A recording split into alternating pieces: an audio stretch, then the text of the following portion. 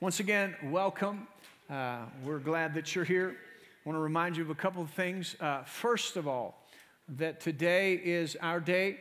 We are receiving an offering. You can do it online. You can do it by text.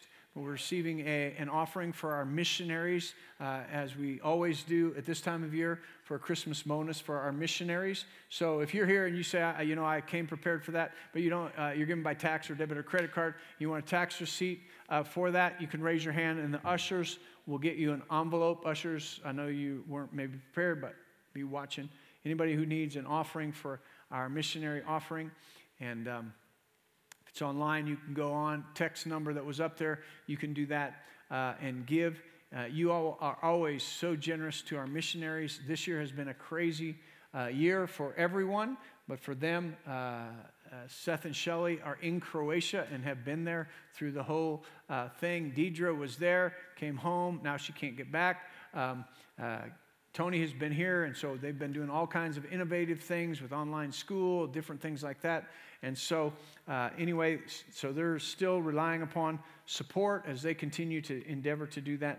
And so you've been a great blessing year after year, and so we want to continue to do that. One of the ways we prepare for the greatest year we ever have, you can either clear out coats and give, and then you get a new coat, or you can give some, and then God gives, and it creates a supernatural flow. So we appreciate that. Tomorrow night, we're having prayer right here in the sanctuary, corporate prayer. We've been having prayer for a number of weeks, and we'll continue to do that. Some people have asked me, are we going to do 21 days of prayer starting January 1st? And if you are so inclined, go ahead and do that.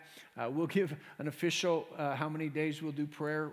I know we'll do some. Right now we're doing Monday night corporately, and we'll just let you know so we can all be together. But I don't really have a specific on that right now. And some of these things we can just do because we've done them. And I generally like to pray and say, let's do it, not just because we've done it, but because it's the right thing to do right now. So praise the Lord. And then, did I have something else? Oh, Christmas Eve. Praise the Lord. Thursday night, 4 and 5:30.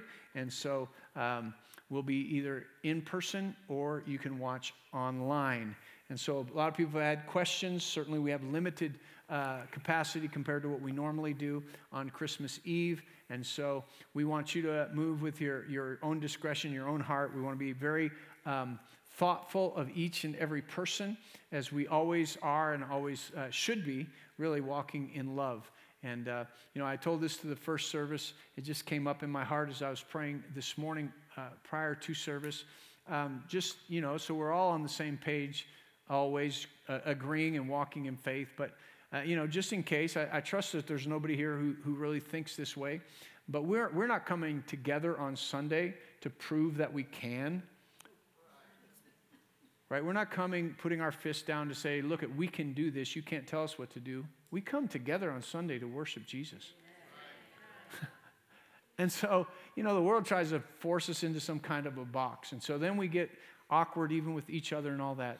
We're coming to worship God, which means we're coming to show love and express love to one another, consideration to one another, wherever people are, whatever their situation is. And so it'll be the same Christmas Eve. We're coming to celebrate the birth of our Savior. And so we're observing some things just to keep everybody safe, and other people will observe what they are. And we want to be considerate and loving. We're not here to prove any other point. We're here to worship Jesus. And so it's Christmas, as Tasha said. Some of the atmosphere is different. Some of the pressures are different. We're worshiping and celebrating the birth of the same Savior, the same King, the same Lord, and the same Master. Amen? Amen. And so praise the Lord. Glory to God. And we get to praise Him. We get to sing. And the Bible says, put on the garment of praise for the spirit of heaviness. And the world's just trying to pack stuff on, make it heavy. The way you get released from that is you praise. The Bible says He's enthroned on the praises of His people. And so when we praise Him, it's really acknowledgement that He is Lord of our life. When we remember His goodness that's running after us, the devil hates that. I mean, if you really want to make the devil mad because he's putting pressure on you and things aren't happening right, just start praising right in the middle of it. Right? He's incredibly used to the example that he puts pressure and we're like, oh, God, why is this happening to me? Of all people, why me? And oh no, and God, if you're real, this shouldn't be happening. And if you're with me, this shouldn't be happening. The devil's used to that. He gains advantage. He rides on that kind of stuff. He's actually enthroned on that kind of complaining, and he just keeps working it. But the moment he comes and pressures us in some way or creates a difficult situation, a bad situation, even a tragic situation in our life, and we throw up our hands and we're like, thank you, Jesus, for redeeming my life. The devil's like knocked off balance. He's expecting you to go, oh, why God, why God? Not praise you, God. You're great and mighty. You're worthy of praise. And all of a sudden, God jumps on that praise and starts to change situations. He'll turn it around in the midst of your praise. So it's not a good time. I'm just telling you, all are looking at me like, I don't know, I have to look and see if my zipper's down. That's...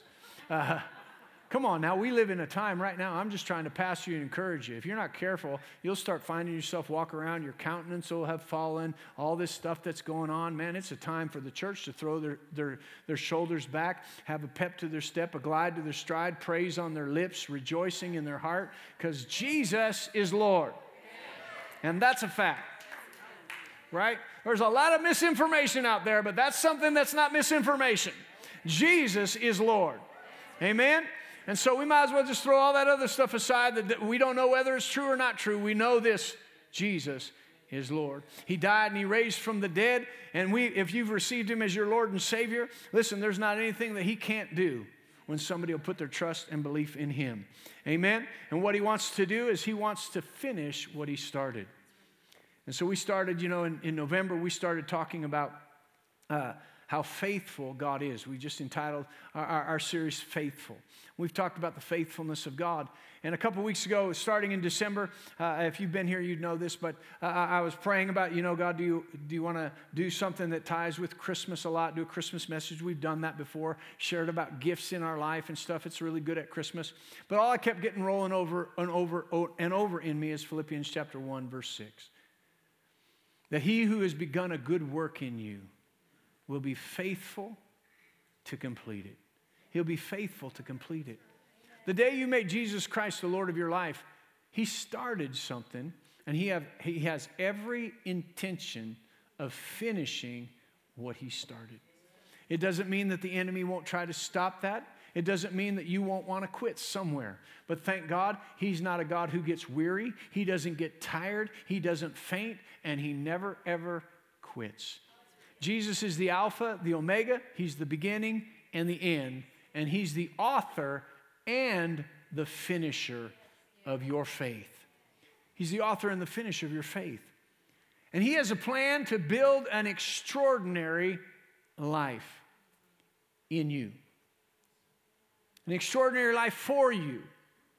It doesn't matter what's going on in the world. The amazing thing that no matter what goes on in the world, that there should be something distinctively different about you, something different about me, something different about this place when we come together. And when the storms of life are blowing and who knows what they look like and what damage they've ravaged in a different place, we should look like that couple of houses in the middle of a tornado that the storm blows and you just wonder, you're baffled when you look at the pictures. It's like this house blew down and this house blew down and this house is standing and this house blew down and this house is standing. What in the world happened when that tornado came through, and how did those two houses remain standing? Well, in a tornado, it might be happenstance, but when you are built on the foundation of faith in Jesus Christ, storms will come. People all around us may be blown over, blown off course, knocked down, suffering because of what happened. But a Christian's life is to be standing in the midst of it. 100% whole. A safe place for people whose lives have been blown over to interact with our lives and start to receive hope once again and faith and strength once again to build their life upon. We're more than just existing here. We're more than just another human being trying to navigate the challenges of life, but we've been born again of the Spirit of God. And what he started that day, he plans on finishing it. I don't care if you're 60, 70, or 80. He's still working to finish what he started in you. I don't care if you're 10 or 12 or 15. He's still going to work to finish what he started in you. You say, well, what in the world did he start? He broke the power of sin, and everything in you that sin did, that makes you not look like what He created. Right? God created you to look a certain way, and that was to be like Him. He created us in His likeness and His image. And sin destroyed that image of who we were created to be, and we didn't look at all like God. And Jesus came back to restore that. In the New Testament, it says He's begun a work of transformation, that we no longer look like the person that sin had ravaged and damaged and tried to destroy and to break down and to break our hearts and to break our lives apart. And I understand it, so please don't think that I'm being hard on anybody. I mean, I understand wounds, I understand tragedy, I understand loss, I understand brokenness. But listen, that's what the enemy wants you to look like. If we walk around and our testimony is how many times we've been broken in life and how many times our life has been shattered and destroyed and brought to pieces, and somehow we think that's awesome, He doesn't want that. That doesn't look like Him. That looks like what the enemy wants you to look like, broken and ravaged, hurt and wounded and in unforgiveness. And God says, I have something that will heal every wound, bind up all brokenness, restore everything that the enemy has stolen. I want your life to lack no good thing. I want to build a life for you and build a life with you that is extraordinary. It's an abundant life. It's an overflow of life. It's a life that is established on a foundation that cannot be shaken, so that when everything that can be shaken will be shaken, there will be some lives that remain and they're strong. Why? Because they're built on the unshakable foundation of Jesus Christ being Lord. Come on. The Message Bible says it like this, or not the Message, the Passion Translation. Says it like this. Now may the God of peace himself, well, that's not the one I want. I pray with great faith for you, because I'm fully convinced that the one who began this glorious work in you will faithfully continue the process of maturing you and will put His finishing touches to it until the unveiling of our Lord Jesus Christ. Until the unveiling. So many translations talk about the coming of Jesus, and I know He's going to continue to work in us till Jesus comes back, if He comes back in our lifetime. But I believe there's a section to this that I said last week, if you were here and watching or listening. But I believe there's an unveiling of our lives, that when God has done this work in us, as God is working out with us our salvation, as He's working in us to will and to do of His good pleasure, that which He started, He plans on completing it. And when He completes it, He is going to unveil the new you and I in completeness. They are going to, when it's all unveiled, when that unveiling takes place, it's like, wow, who are you? You look like Jesus. There's a place in our life, there's a place in our innermost being that already looks like Him, that somebody introduced to that would say, wow, if He would do that in you, He would do that in me. There's a testimony that God wants to create in each and every one of us. That is a testimony that God took my old life and He did away with it, and He built this brand new life. This extraordinary life. And if He did it for me, He'll do it for you. And I believe that this year coming up is a year of change, of transformation. It's a year to say, I'm ready. I'm ready to make changes. I'm ready to make adjustments. I'm ready, God, to become more like Jesus than I ever have in my life before. And not because it's going to be a struggle for you. Not because you need to change because people think you're so bad. No, why would we do that? Because God is fixing, that's an old colloquial expression. God is fixing to do something big for a lost and a dying world. We have our struggles, we have our confusion, but we know Jesus. There are people out there right now that are scared to death about their future because they don't know Jesus. They're not only scared about their future, they have no idea about their eternity and what about eternity or anything about eternity. They're scared to death, and they need to see somebody whose life is stable, somebody where perfect love has cast out all fear, because fear has torment, somebody who has a confidence in Jesus and everything everything that he's done. Somebody who's built their life on the faith of Jesus Christ so that those who are dying and otherwise would go to hell could see a life that says, that's how I want to live for eternity. In him and with him, by him and for him. We don't desire change simply because we need to get better. We desire change because there's people who need to see a reflection of Jesus Christ in a human life so they have hope of eternity. If the church doesn't live any different or any more triumphant or with any more victory over the circumstance of the world, why is anybody in the world going to look to the church for hope? But when they see believers weathering the storm, standing up, throwing their shoulders back, making it through their marriage when it's tough, raising their children in the nurture and the admonition of the Lord, prospering according to God's financial plan, staying confident and well-focused with a well-disciplined mind in times that otherwise would just make you crazy. Come on, listen. God's saying, listen, I've given you not a spirit of fear, but of power and love and a sound mind. Some of us all need to get back to a sound mind. Get off of the news and get a sound mind. The news of the day will drive you crazy. If you just keep listening to it every single day, it'll mess you up. So, well, I think we should stay informed. Informed, but not transformed or conformed. If you get too informed with the world, you'll be conformed to this world. But it's actually time to be transformed by the renewing of your mind to the Word of God. You can't spend more time listening to the news than you do in the Word and expect to be transformed by the Word and not conformed by the news. I went over big. So God's doing a work. He'll finish it. The Bible says in the mouth of 2 or 3 witnesses, let every word be established. In 1 Thessalonians, listen to this. 1 Thessalonians chapter 5 and verse 23 says, now may the God of peace himself sanctify you completely. Everybody say completely. And may your whole spirit, soul, and body be preserved blameless at the coming of our Lord Jesus Christ. He who calls you is faithful, who also will do it. There it again. He's faithful to do what he promised to do, not only in you, but for you and through you.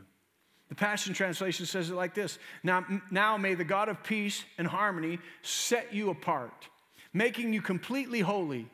And may your entire being, spirit, soul, and body be kept completely flawless in the appearing of our Lord Jesus, the Anointed One. The one who calls you by the name is the one who calls you by name is trustworthy. Everybody say trustworthy.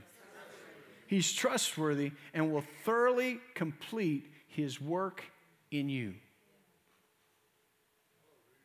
The Message Bible says it like this. May God himself, the God who makes everything holy and whole, make you holy and whole. Put you together, spirit, soul, and body, and keep you fit for the coming of our Master, Jesus Christ. The one who called you is completely dependable.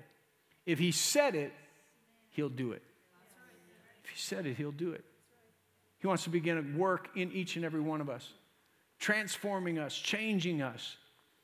Because the year that we're going into will have all kinds of different things in it. I don't know if you know this or not, but we're not going back to normal. Nor should you want to go back to normal. God's not a backwards moving God. He's moving us forward into the year to come. And 2021 will have its challenges in it. It will have its things to praise. It'll have its things to look and say, that was awesome. It'll have its challenges that we'll say, why in the world is this going on? But Jesus is faithful to continue to work in us, to will and to do of his good pleasure. And he said, the work that I'm working in you, what I need is a little bit of cooperation. That if you will work out your own salvation, if you will carry out the details of your salvation, I will continue to work in you until it's completely complete and absolutely whole. And so I just want to clarify this before we get into what we're going to talk about today, and that is, if you've been listening And certainly I've used different analogies. If you've been listening and think, well, my Christian life is just, I've built an addition onto my old life. You're wrong. That will mess you up.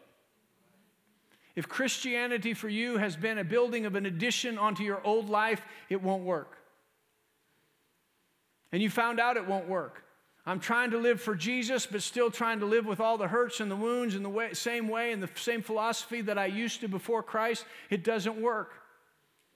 It's like a brand new room that I go into every now and then, but I'm living out off of this old foundation of my life. But Jesus is the one that came in and he said, listen, I am the architect of the brand new life, and I'm also the developer. And so what did he do? He purchased the dirt. You are made of dust. And by his blood, he purchased the dirt. And just like a developer comes in and purchases some land, and he says, you know what, I want to build something brand new here. And lots of times people don't like it, but if he's building something good, eventually we'll go, wow, that's better than that same old thing. If you don't know what I'm talking about, you can just drive down Grand Avenue. And just east of Vicky Lee Greens, there used to be all those buildings. If you've lived here for any length of time, they've been there like ever since I've lived here, they've been there. And now there's a hole in the ground. Because somebody purchased that land and is developing something different. They didn't want the same old stuff there. They didn't want the same old things going on that have been going on. They wanted to bring out something new. And Jesus said, listen, I'm the architect. I have plans for this brand new life that is amazing and it's wonderful. And I'm also the developer, and I just want you to know, I didn't purchase the building that is your old life. I purchased the dirt. I purchased the human existence, but right away, we pulled out the old. We broke the power of sin, and we said, you got to get the old out, and I'm going to put a brand new spirit in you. And we're going to start with that spirit. We're going to start with that blueprint, and we're going to imprint it there. And then we're going to start by demoing the old life. The old man has to go. We have to demo it. We got to put it in the dump trucks. We got to haul it off and leave it where it belongs, far from here. Demo day. We talked about that. We don't have time to go back into demo day. If you didn't hear that, you can get it online. Demo day. It's time to demo. How is it that when we watch somebody doing that for a house or blowing up a building? I know years ago, Natasha's stepdad worked for this company in Las Vegas, and we went to Las Vegas specifically to watch them blow this old casino building, actually implode it. The old Stardust. I mean, we just sat there and we watched it, and it was pretty amazing when you watch how, they did it, and we're there, and they set off fireworks. It's a big deal. They got lights, and all of a sudden, you just hear this, and it just goes. Man, when that went down, we were all like, woo! And then all of a sudden, this huge cloud of concrete dust started coming at everybody, and all of a sudden people are like, woo, and then they start running the other direction. And listen, when God implodes your old man and goes, then everybody who's watching, when the dust of that starts to go, they start running the other direction. Because the power of God's in that cloud that's moving everything out. And they cleaned all that stuff up, and they started with a brand new foundation and built a brand new, extravagant casino. Well, God's not building a casino in your life. That was probably a little weak analogy there. But there will be no gambling in this new life. God has it set. Your new life is not a gamble. Make you think about it. But come on now. But see, we just think, you know what, I'm going to keep some of my old life, and my Christian life's going to be an addition. God's not in the addition, remodel. He's in the redevelopment, rebuilding. So we have demo day, and then we have cleanup day. Thank God for the blood of Jesus that washes us clean. Totally clean. I mean, if somebody comes through town and sees that, they're going to have to ask, what was there? What kind of building was there in the past? Was that not a very good building? Was it not stable? Was it condemned? Did it have a faulty foundation? What was there? Why did they have to ask that? Because it's not there anymore. Want to be nice when people who used to know you passed by your life and said, where did all that go? How nice when people enter into your life that God puts you in their life and they have no idea what your past used to look like. There's no guilt, there's no shame. Why? Because God totally took that away. He built something new. And so you start building with the foundation. We talked about this last week. You build on the foundation of faith in Jesus Christ. And building on that foundation is so important. As we look at building on the foundation of Jesus Christ, you know, sometimes when we get into faith, we're moving through all these different dimensions of faith. And even now we're asking questions about how do we operate in faith with everything that is going on? What does that mean? And let me just tell you this one thing. Wisdom and faith actually go together. They don't contradict one another. Some people are like, I think this is wisdom, but is it faith? If it's true godly wisdom, it's faith. Sometimes you have wisdom and you're like, oh, I don't know. What's everybody going to think? Maybe it's not faith. No, wisdom and faith go hand in hand. So we build our house from a foundation of the wisdom of God, which is His Word gives us wisdom. And we believe that His Word is true every single time. And we have that conviction of the truthfulness of God and His Word and everything that Jesus did for us, and we're convinced. You can't change our mind about it. I am fully persuaded that what Jesus did in His death, burial, and resurrection, He did it for me, and it's established in my life. My sin is forgiven. The guilt and shame have to be washed away, and He started something brand new in me, and He's not finished with me yet. Somebody say, God's not finished with me yet.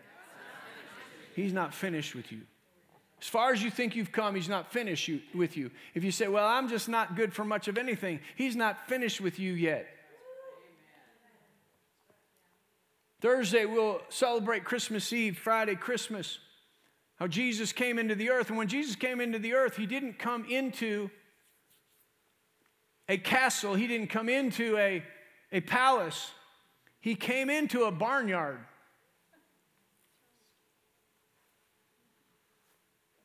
Come on. When you celebrate Christmas, just remember when He came into your life, He didn't come into a palace. He most likely came into a barnyard. There was some stinky stuff. There were some donkeys. Come on. He came into some stuff in your life. He came into some mindsets, some ideology, some beliefs. But you asked Him to come in and He moved in. But guess what? By the time He's done, He has recreated and made you a temple of the Holy Spirit of God.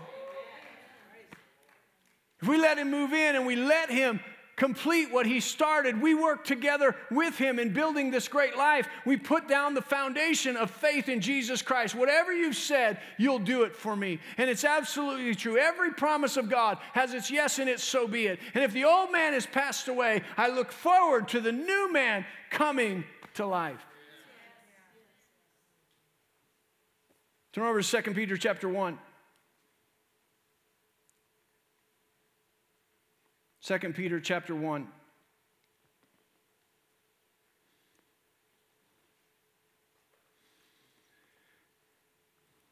Verse 2, Peter says this. He says, grace and peace be multiplied to you in the knowledge of God and Jesus our Lord. As His divine power has given to us all things. Everybody say all things.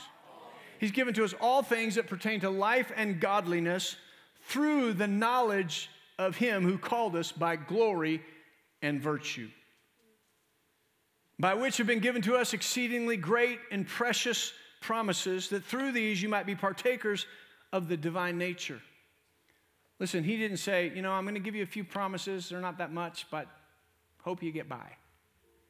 He said, I've made exceedingly great and precious promises, and through these promises you will partake of the divine nature. You should highlight that, underline that. Every time your old nature tries to rise up, say, I am not partaking of the old sinful nature. That is not God's promise. His promise is that I partake of His very divine nature. What will that do for you? It'll help you escape the corruption that is in the world through evil desires. Verse 5, he says, but also for this very reason. What reason? that Jesus gave you everything that pertains to life and godliness. He gave you exceeding great and precious promises. He put his divine nature on the inside of you so that you could escape the corruption that's in the world through lust. He said, for this very reason, giving all diligence, add to your faith virtue. For the sake of our example, he says, listen, if you've already poured the foundation of faith, now it's time to build or to frame your new life with these things. Again, we've said this in the last few weeks, but I want you to be thinking about it. What materials have you built your life on to date? What materials have you built your marriage on to date? What materials have you as a parent built your children's life on to date? What have you built your calling on to date? What materials have you built on? Have you built your marriage on brokenness? Have you built your marriage on resentment of things that have happened? Or are you building your marriage on faith in Jesus Christ and the Word of God pertaining to marriage? Husbands, have you built your marriage on loving your wife like Christ loved the church and gave himself for it? Wives, have you built your marriage on respecting your husband and the call that God put on his life? Have you loved your husband? Well, no, he's a jerk. Well, see, you're building your marriage with the wrong material. Well, no, why should I love her like Christ loved the church? She's not really respecting me. She's not doing. You're not building your marriage with the material that God gave you. You're trying to build a marriage with selfishness. I'll do it when they do it. I'll act right when they act right. It's all faulty material. It'll never stand in the midst of a storm. It'll never withstand the attack of the enemy on God's institution of marriage. If you built your life to where it is today by protecting yourself and being defensive, you've allowed bitterness to take hold of your life, it'll never stand the test of time. But if we'll start framing up our life and pour the foundation of faith and framing our life with these materials that he's about to tell us that we should frame our life with. He said, for this very reason, build on your faith or add to your faith virtue, knowledge. To knowledge, self-control, self-control, perseverance, perseverance, godliness, godliness, brotherly kindness, and to brotherly kindness, love. Listen to why we do this. For if these things are yours and abound, you will be neither barren or unfruitful in the knowledge of our Lord Jesus Christ. What did he just say? He said everything that you need that pertains to life and godliness is accessed through the knowledge of him. He says if these things, you put these things into practice, you will know him without flaw. So in other words, he ties it together that putting these things in your life will cause you to know him, which will cause you to access everything that you need for life and godliness. People are like saying, well, I hear you say about that. Well, where is it? Why don't I have it? Where is it in my life? Well, if you don't know him, you can't access what you need. So he's giving us the key to that. Verse 9, he says, but he who lacks these things is short-sighted even to blindness. In other words, this person does not have vision for their future. This person continually looks back to what has happened to them in the past. A person that does not frame their life with these materials will lack knowledge of God, and they will be short-sighted about their life. The moment they think, I see the future, it'll only go to next day. Well, if it didn't happen today, if I prayed today and it didn't happen today, well, I'll just go back to my old life. I guess God's not real. He said, no, there's something in building this way that gives you true vision for the future because you see the one who has the future in his hands. He says he's forgotten that he was cleansed from his old sin. It's like the children of Israel. They forgot to look at God. They kept saying, would to God I was back in Egypt. Would to God I was back in Egypt. Why did they get out of Egypt? Because they didn't like Egypt. How can you like something so badly or dislike something so badly that you cry out to God, and when God finally delivers you, you want to go back? Because on the way to the promise, it didn't look like you thought it would, so you said, well, let's go back to sin rather than move ahead to the promise. Listen, there's promises out there for your life right now that you might be in the wilderness, but don't go back to sin just because your transition doesn't look that great. Because God has something really big in his promise for you. I need to keep moving. Therefore, brethren, be even more diligent to make your call and election sure. For if you do these things, Highlight this, underline this, mark this down. If you do these things, you will never stumble. Somebody say, never stumble. Say it again, never stumble. Say, God's not finished with me yet. I'm fixing to never stumble. Come on, that'll rack your religious brain right now. While you're listening to it, you're reading over it, you're going, yeah. We all stumble. We all stumble. Why make an excuse for stumbling when he said there's a way to build your life that you will never stumble?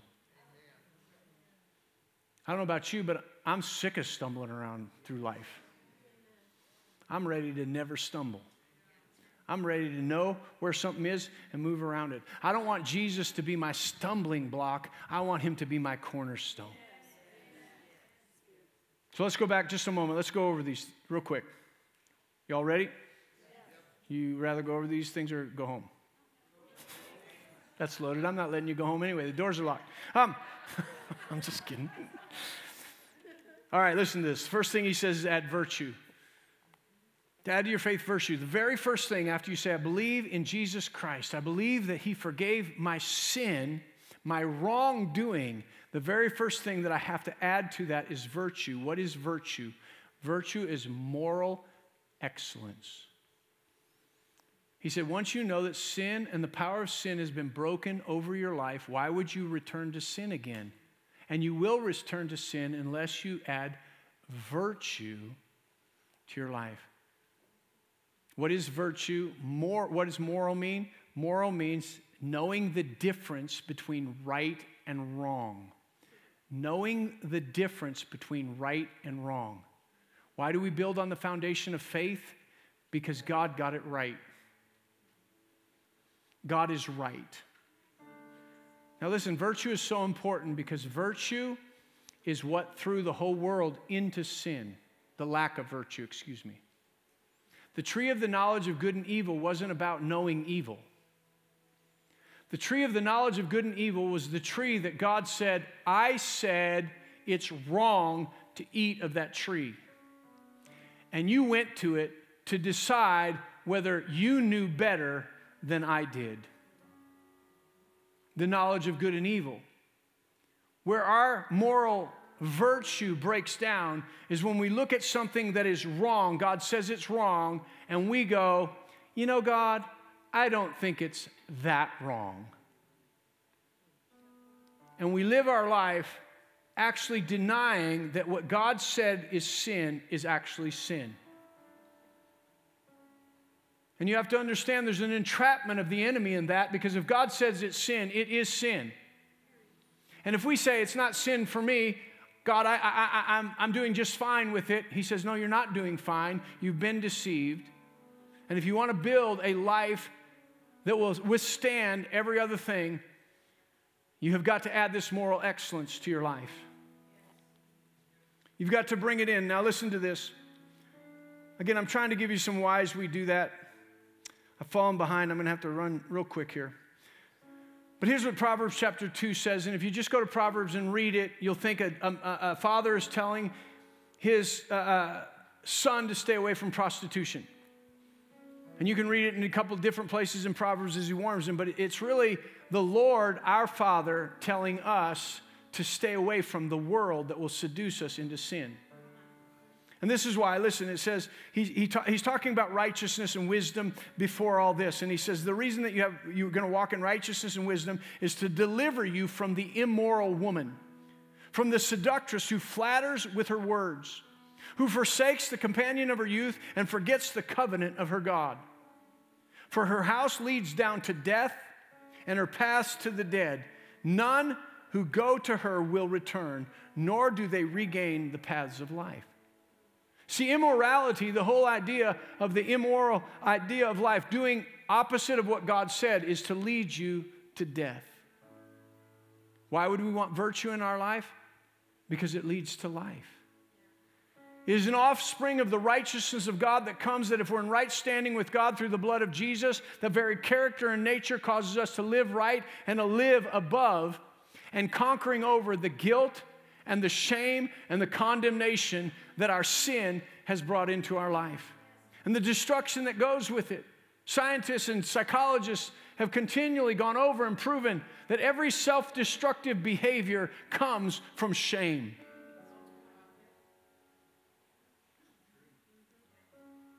Somewhere down deep, drugs, alcoholism, messing up every relationship that comes your way comes out of something that came from shame. You say, well, I don't know what I'm ashamed of. No, it's the actual root of sin that is working self-destructive. But Jesus was manifest to do what? To destroy the works of the enemy. What are the works of the enemy? He comes to kill, steal, and destroy.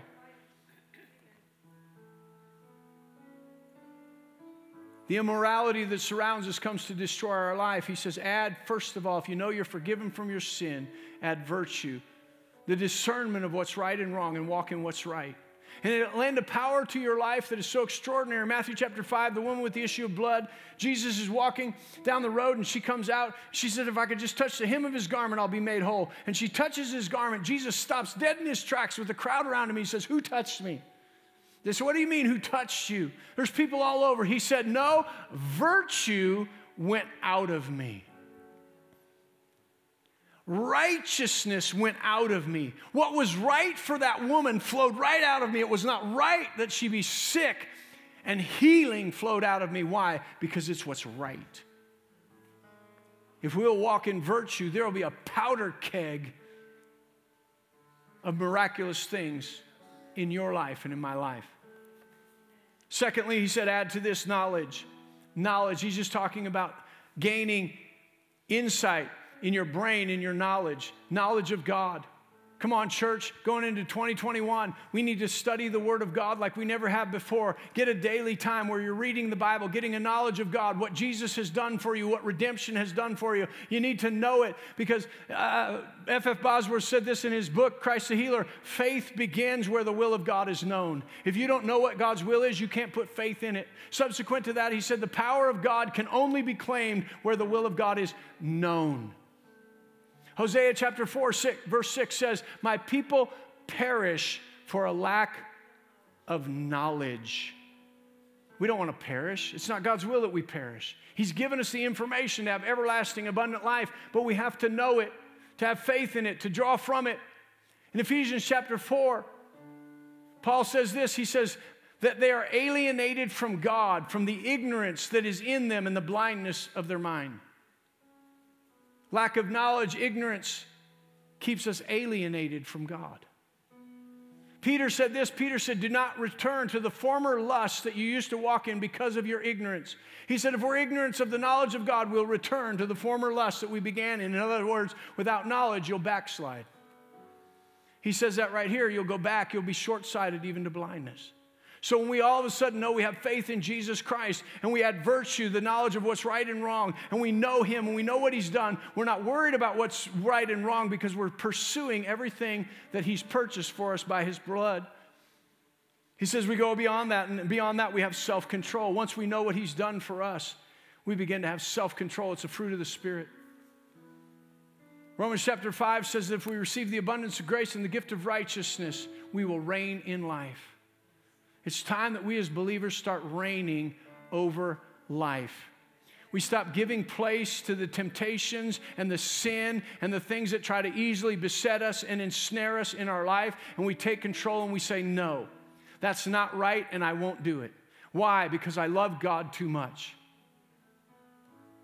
I have a vision. The faith that I have in Jesus gave me a vision that my life is better than it was under sin. And without a vision, people perish. Without a vision, people cast off restraint. But when we have faith in God and a vision, we utilize self-control to stay on the course to accomplish the very vision that He put in our life, to come to the point that we look more like Him. And we throw off the sin and the weight, which always besets us from running our race.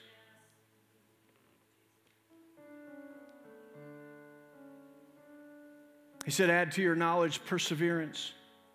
Perseverance. Come on, this is not a sprint. This is a lifetime. And God said, I'll stick with you to finish it to the end. Whatever I started, I will finish in you. He said, I just need you to stay with me till the end. I need you to stay with me and build your marriage, build your family, build your life, build on your calling and the gifts in your life. I need you to stay with it. Don't just be a good starter, be a good finisher. I can just tell you through 34 and a half years of marriage, I can't speak for Tasha. She might have wished she quit a long time ago. I don't know. I'm just speaking for me. That there's been times we could have quit. I know it doesn't seem like we're so sweet. But the enemy attacks every single marriage. And there's been times that we could have quit. Thrown up our hands. I'm just telling you. I'm glad we didn't.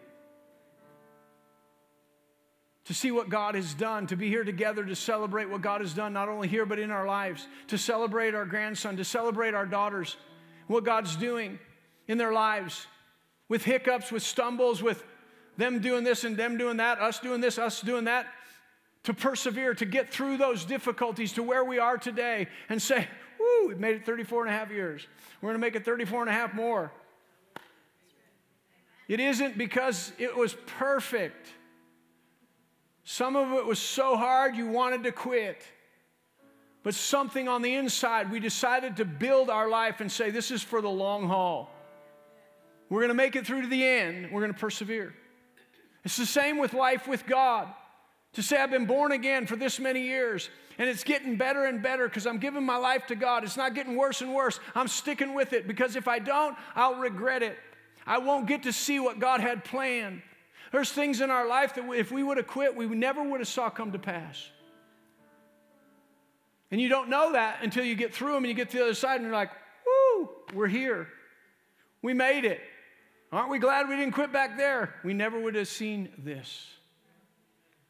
You have to have confidence that God planned something amazing for you. And this is worth going through to get to that.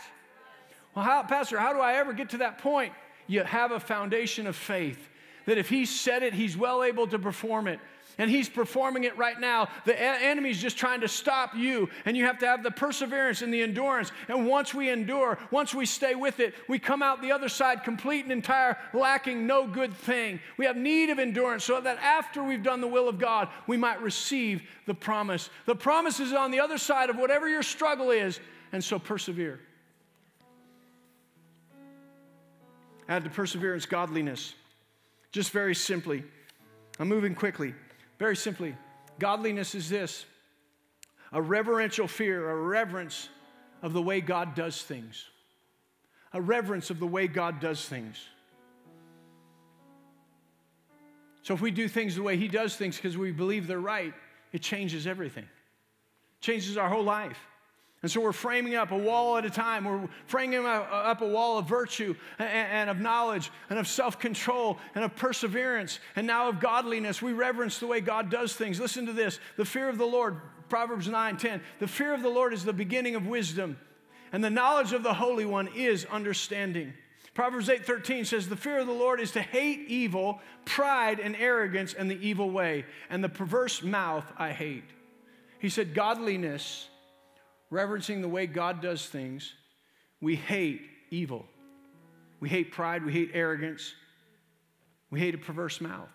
In other words, godliness is hating what God hates and loving what God loves.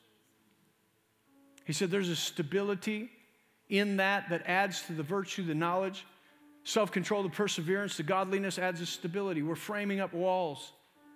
And then we come to this place where we frame up the front wall with the doorway in it. It's called brotherly kindness. It's called brotherly kindness. And the Bible says that Jesus said that they will know that we are His disciples by our love one for another. He's not talking about your love for the world right now, your love for God. He's talking about your love for each and every person in this room.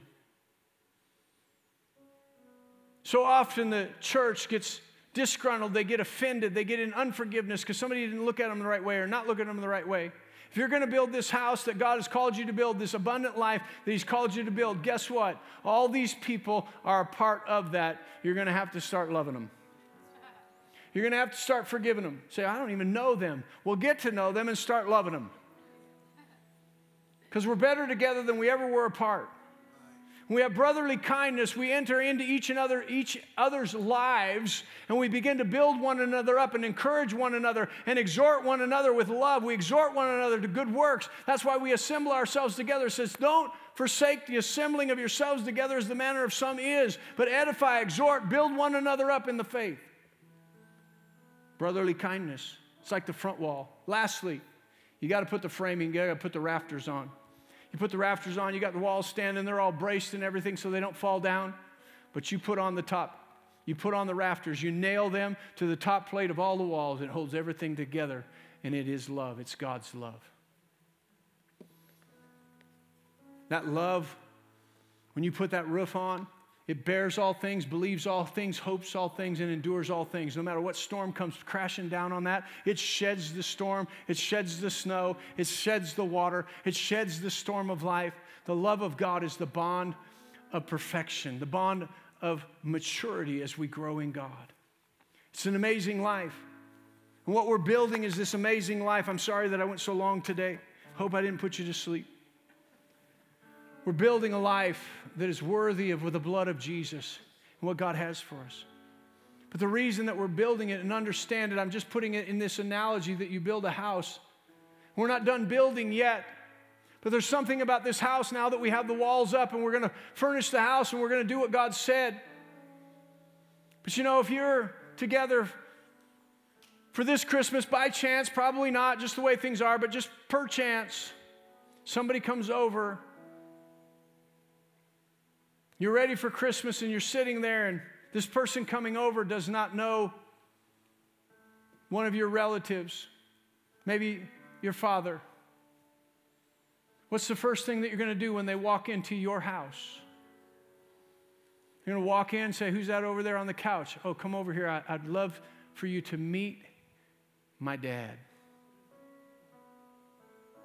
This is the one that raised me. I love him so much. And they'll greet and say, man, great to meet you. See, we're building this life so that people can be invited into our life. And when people are invited into our life, Paul prayed this in Ephesians 3. He said that Christ would dwell in our hearts through faith. See, by the Holy Spirit, Christ dwells in us. And when we invite people into our life, the first person that they should see is the one that's like, who is this? Let me introduce you to the one who built this life. His name is Jesus.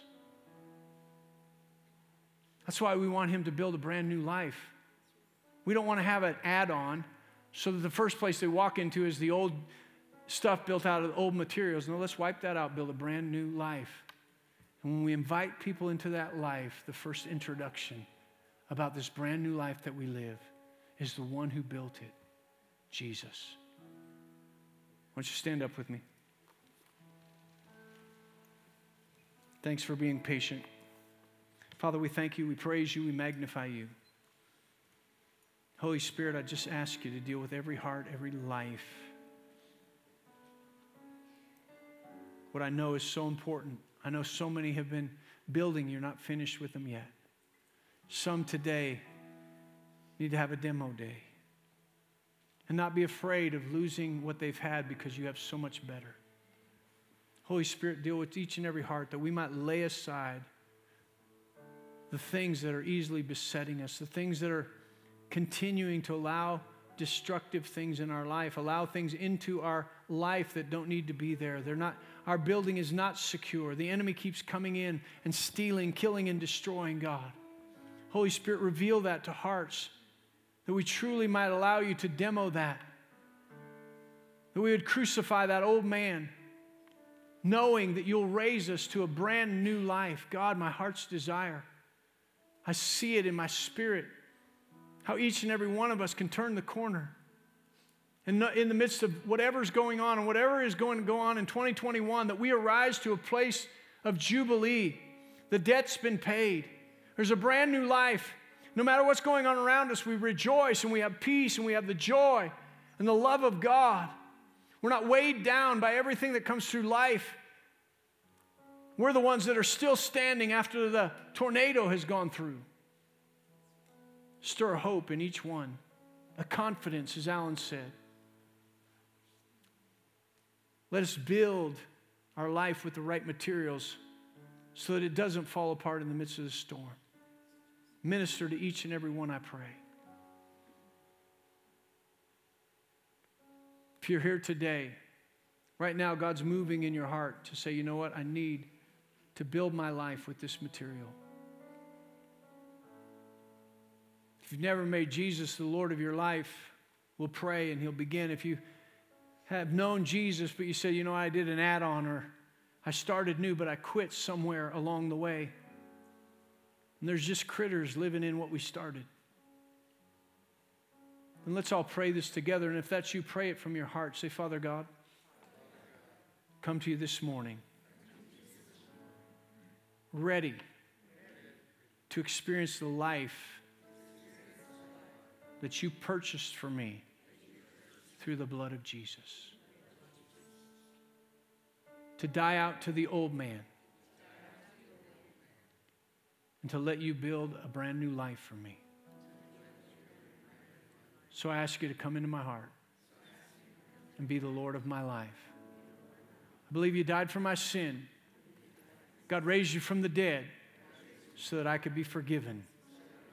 I receive that forgiveness and declare you as my Lord. In Jesus' name, amen. If you prayed that prayer for the first time,